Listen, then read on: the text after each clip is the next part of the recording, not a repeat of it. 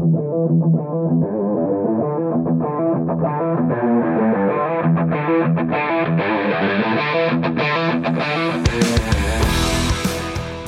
to the Automotive Diagnostic Podcast.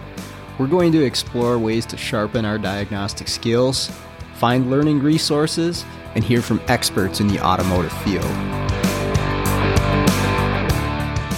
This podcast is brought to you by Jarhead Diagnostics.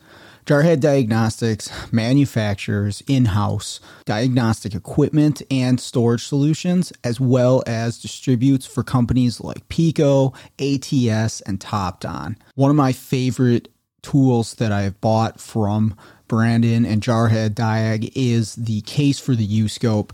If you don't have a U-Scope, you probably should, but if you have one, you got to get one of these 3D printed cases, has a magnet on it, has a full-size BNC lead that you can connect to, and it gets rid of the weak point of that scope, which is the mini BNC connection, which is pretty fragile. This case makes this thing nice and secure and makes it an even better tool than it was.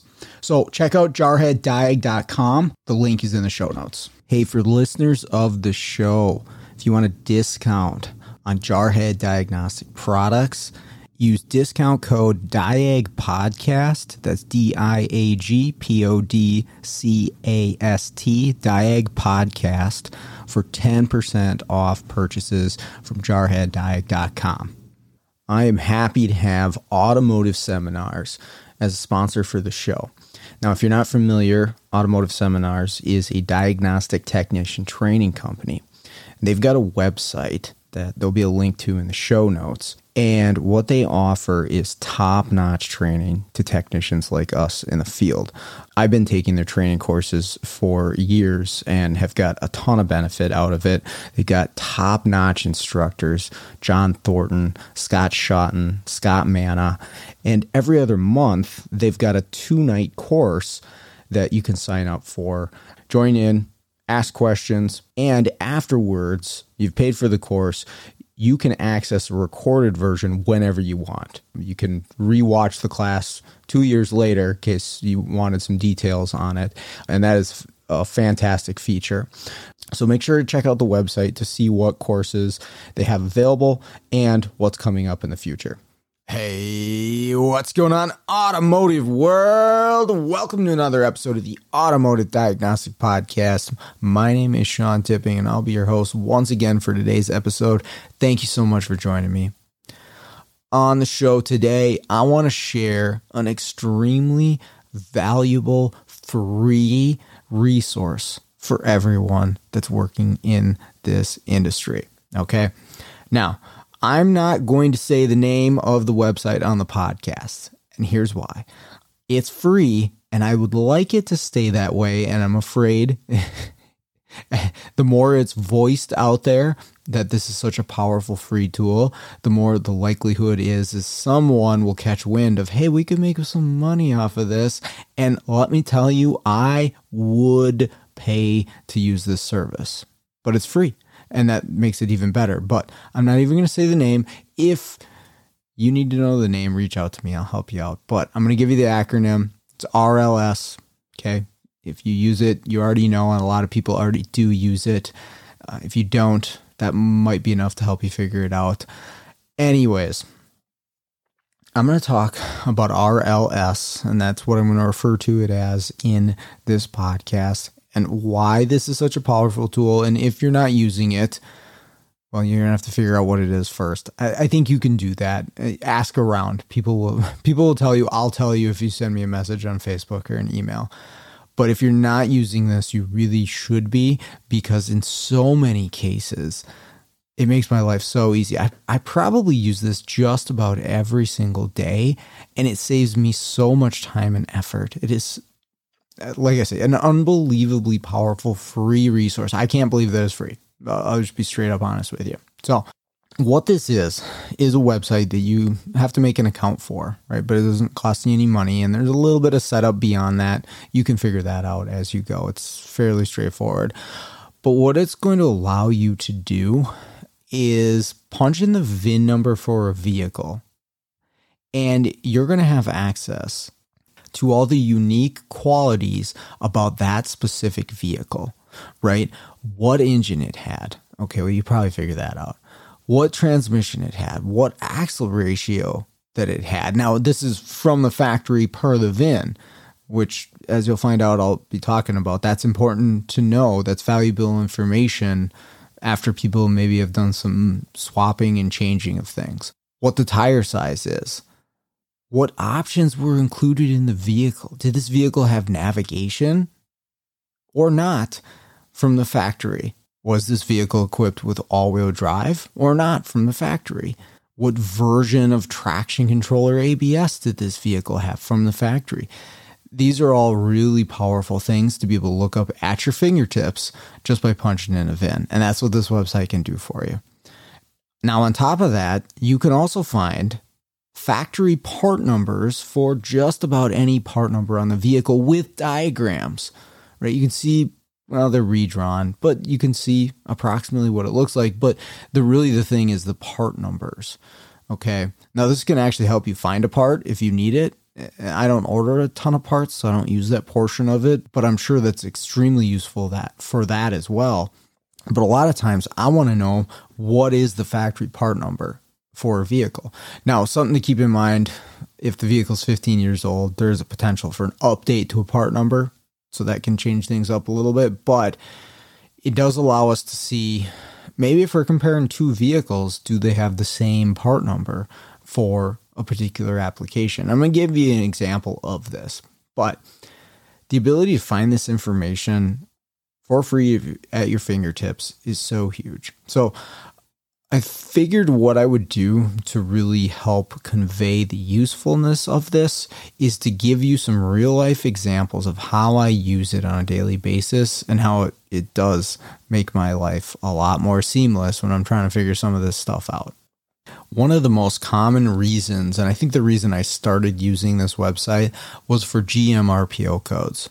All right, and if you're not familiar, GM regular production option is a 3-digit code that you'll find that pertains to all kinds of different things on the vehicle, right? So like engine size, tire size, transmission type, axle ratio, traction control ABS, anything like that. There's going to be an RPO code that correlates to something, but it's a 3-digit code. So if you look at it, you don't know what it is, and you have to find it on the vehicle. Now, all the RPO codes for a given vehicle are going to be printed out onto a sticker, and it's going to be placed somewhere in the vehicle. And so a lot of times this is in a glove box, sometimes like the spare tire cover, sometimes it's been damaged or wiped off. The glove box, I think, is the safest place, but they did go away from that and put it in other places in the vehicle. And some of the newer GMs actually use a QR code instead of the traditional RPO code, so where they're actually printed out onto a sticker. But here's the thing. I don't like digging through people's trunks or people's glove boxes to find a sticker that may or may not be there in some cases. And so when I want to find the RPO code for a vehicle, I'm going to use the VIN number off the vehicle. I'm going to use this site. I'm going to punch that in, and it will allow me to pull up in a new window all of the RPO codes for this vehicle. And I can find what I'm looking for, right? What transmission did this originally come with? And the way I can do this is once I pull up this window, use Control F, super helpful, and type in the RPO code that you're questioning. Now, you may have gotten this from various sources, because you say, well, how are you typing in an RPO code if you're trying to find out if the vehicle has it? Well, one of the most common reasons for that is diagrams on GMs. And you might see these on the redrawns, but you're really going to see them a lot on the factory GM diagrams. And so you'll see the diagram completely changes paths based on the RPO code. And it'll say either like UYS or minus UYS. That means it doesn't have it, right? So if I punch in my VIN, I pull up all the RPO codes onto this window, and I type in with Control F UYS, and it doesn't pop up with it, well, then on the diagram, I'm going to follow the minus UYS. And this makes really, really quick work. I think it's even quicker than using the sticker. If you had the sticker in front of you or you took a picture of the sticker, you still have to search it with your eyes. Honestly, the Control F is way faster. That's my preferred method of navigating OE GM diagrams where they use and communication diagrams seem to be the one where it's like you're basically like just going a few inches in the diagram. You need another RPO code to figure out where to go or where not to go with it.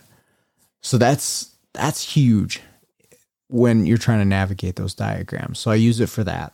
You're also going to see those RPO codes asked for during programming. So if you do some programming for GMs, a lot of the time it's going to say, is the vehicle equipped with blank? Well, again, instead of getting up and digging through somebody's trunk or glove box to try to find this sticker to see if it has the number they're asking about, I don't even have to get up, which is awesome. I can just punch in that VIN, search the RPO code, see if it has it, go to the other window and select yes or no on TLC and proceed with my programming. So that alone makes my life easier that I don't have to get up. So I use it for that all the time.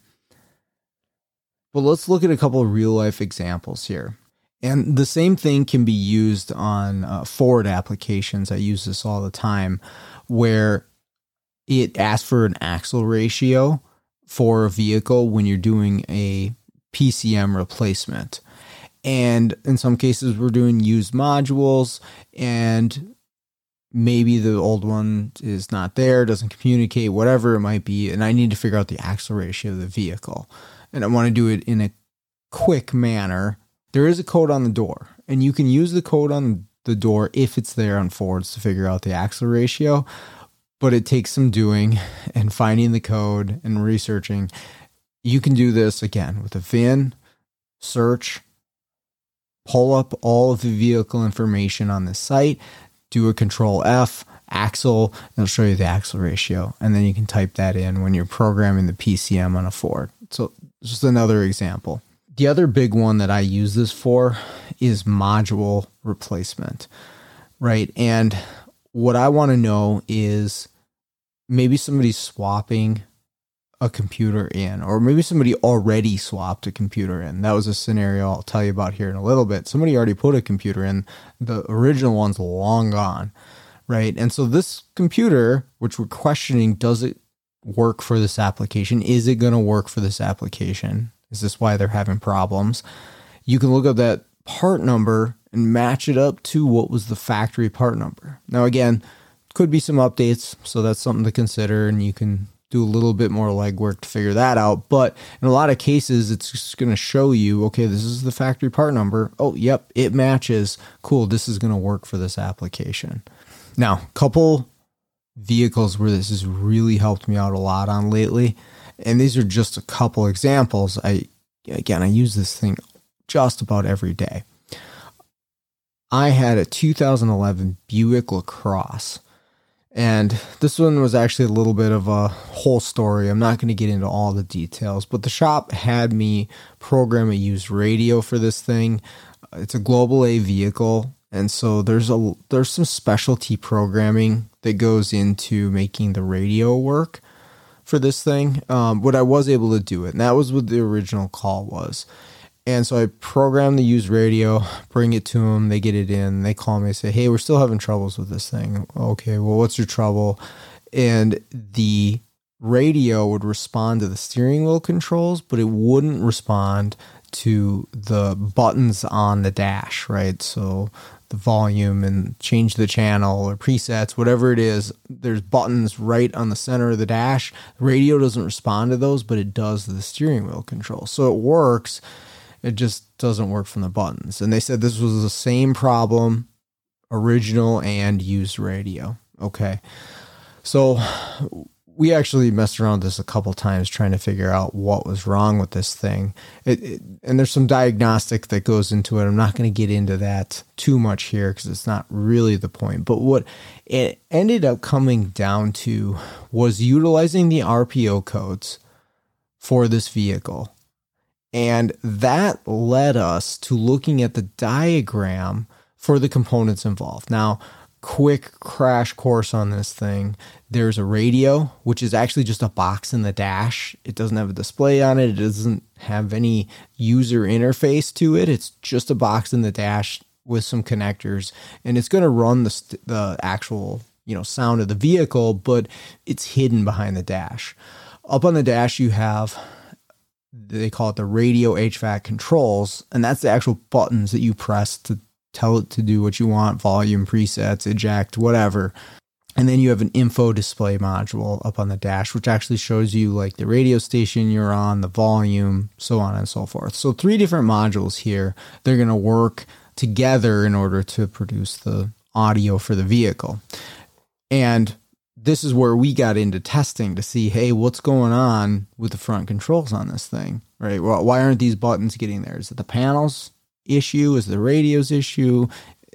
What else is involved? And it does turn out there's the info display module is involved with these components functioning. But when you look up the diagrams, you're going to see that there are different diagrams depending on the RPO code for the vehicle, right? And so I'm going to look up and see, okay, what's the RPO code for this vehicle? And it turns out that it doesn't have the UYS option. That's why I brought that up earlier, because it was on my mind, which means it doesn't have navigation. Okay, so that changes the diagram for this. And once we do some testing, we realized everything was there electrically that we were looking for, but, and I want to give credit to my employee, Steve, because he noticed this before I did. As we were doing testing on the button system, the control panel, the vehicle, he noticed that there was a navigation button on the actual control panel. And according to the diagram, this did not have navigation. And actually looking up some Google pictures, we were able to find, navigation looks completely different. It's a whole screen. The info display screen that we have is this tiny little thing on there that's maybe 4 by 2 inches. The nav screen is like a 5 by 8, completely different screen, but the button panel assembly can bolt up to both. Now this one has a button for navigation, but it doesn't seem like the vehicle is equipped for it. And so he's just like, well, is this the right, panel assembly? Is that where our issue is? And this is a used car lot. I should have probably pointed that out immediately, but okay, so that's easy enough to find out. We have a part number at the back of this control panel. It's easy enough to pop out, read the number, and we punch in radio HVAC controls into our website to see what is the factory part number, and it does not match this. Now, you have the factory part number. You can Google search that to see what it looks like. It's a completely different button construction, and it doesn't have the navigation. And if you look a little closer at the diagrams, you can see the data transfer between the radio unit and the actual button assembly changes depending if it has navigation or not. It goes through the info display module in one case and not in the other. So basically they just had the wrong info display module. And again, it's a used car lot. How they ended up that way, I don't know. But the fix was getting the right one. But navigating that, no pun intended, that it didn't have navigation, was so much easier being able to pull up the RPO codes and pull up the correct part number for the vehicle just like that at my fingertips without having to call anybody. It's just a simple search for the component after you've typed in the VIN, and you can match up part numbers just like that.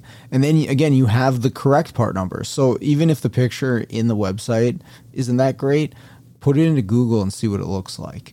So that was really helpful there. The other one that I dealt with recently, this one was interesting. This is a 95 Chevy Camaro that I was called to program. And I was like, I don't think it needs programming. It's a 95. We looked at service information and it did. It actually said PCM replacement needs programming. I'm like, okay, well, I got a Tech 2. We can make this happen. So we get out there, we get the whole story on this thing. They are suspecting, they bought this 95 Camaro. It's got a 5.7 in it, a 6-speed manual transmission. They bought this thing, and this is not a used car lot. This is a repair shop. The customer bought it, and they're not really sure exactly what happened to the vehicle before they bought it. But the shop is suspecting that this vehicle originally had an automatic transmission for a couple of reasons. Number one, it's got a torque converter clutch code, circuit code, and it's a manual transmission. That much is very obvious. But also, and this was a little homework on the shop, they found this out. The speedometer for this thing, when you went out and drove it, was way off. Meaning that when you were going about 70 miles an hour, it was showing you were going about 20. Okay, and this wasn't like a... And they had done a little bit of research on this and found that the output speed sensor and the difference between the automatic and the manual transmission, the pulse count was significantly different. So much so that it would drop you down from 70 to 20 miles an hour, right? And that's the PCM that's going to be taking that pulse count and converting it to a wheel speed. So anyways, they were suspecting, and the customers is suspecting, that this vehicle originally came with an automatic transmission, but it has a manual in there now. And they wanted us to see if we could program it. And I was like, I don't know. I didn't even know if I could program it at first because it's a 95.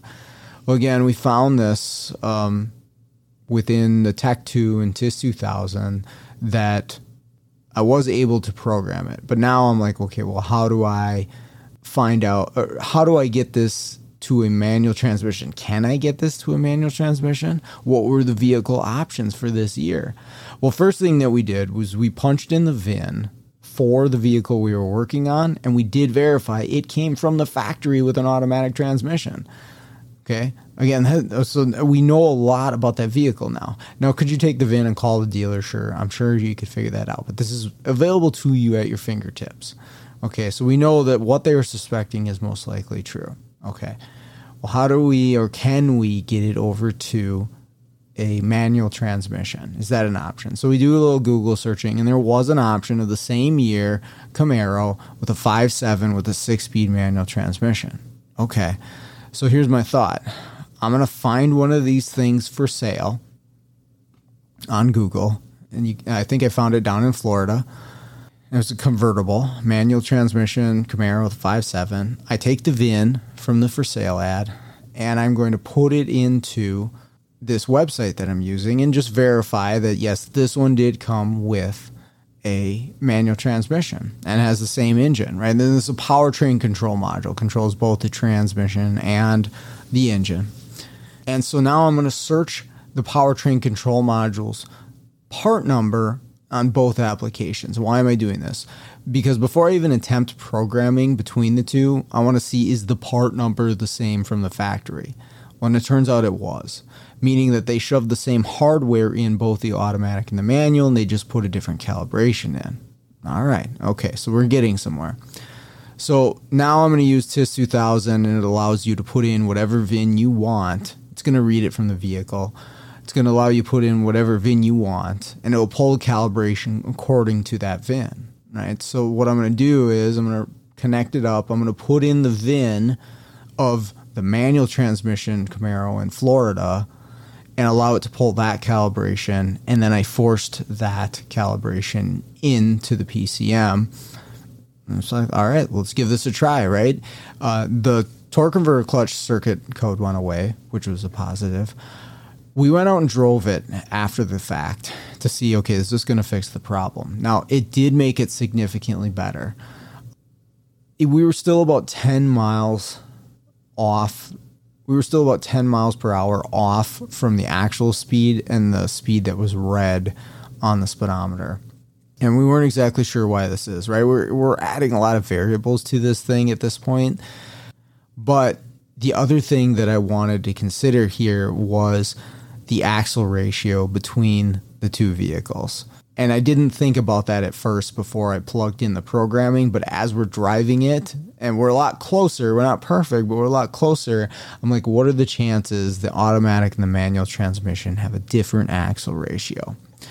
So again, I'm going to use the same website to find that out. I have both VIN numbers, the original VIN number from the vehicle, the one from Florida.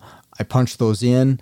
And as it turns out, and Google helped out to verify this as well, the automatic transmission from this year, while they did have a couple options, this particular vehicle came with a 273 gear ratio for the rear end, while the manual transmission option came with a 342 rear end factory, right? So this vehicle has the 273, but we have a manual transmission in there, which I think is part of why it was so hard to get out of the first gear myself. But the fact of the matter is the speedometer is not going to read correctly because the axle ratio is off.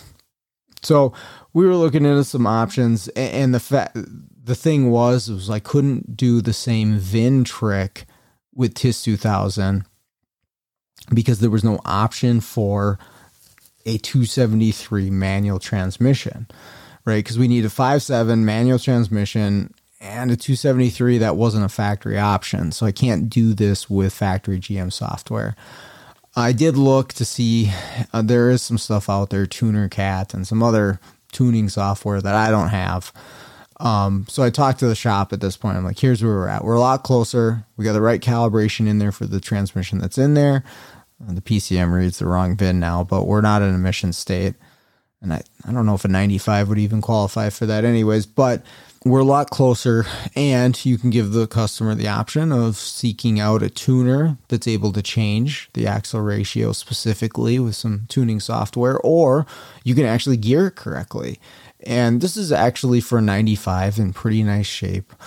And so they said they might actually spend the money to re-gear the rear end on this thing. I don't know what they're going to do, but we were able to verify, again, very quickly using the website, what this vehicle was originally equipped with, what a vehicle online for sale was for sure equipped with, not only transmission, but axle ratio and PCM part number for both. And again, this is all free. So really cool tool. I really like this thing. RLS. If you don't know what that is, shoot me a link. I'll let you know. But thought I'd share that with everybody. That's all I got for you tonight. Thank you very much for joining me. I really appreciate all the feedback and all the people that I've met and got to talk to through the podcast. It's awesome. So let's get out there, start fixing the world one car at a time.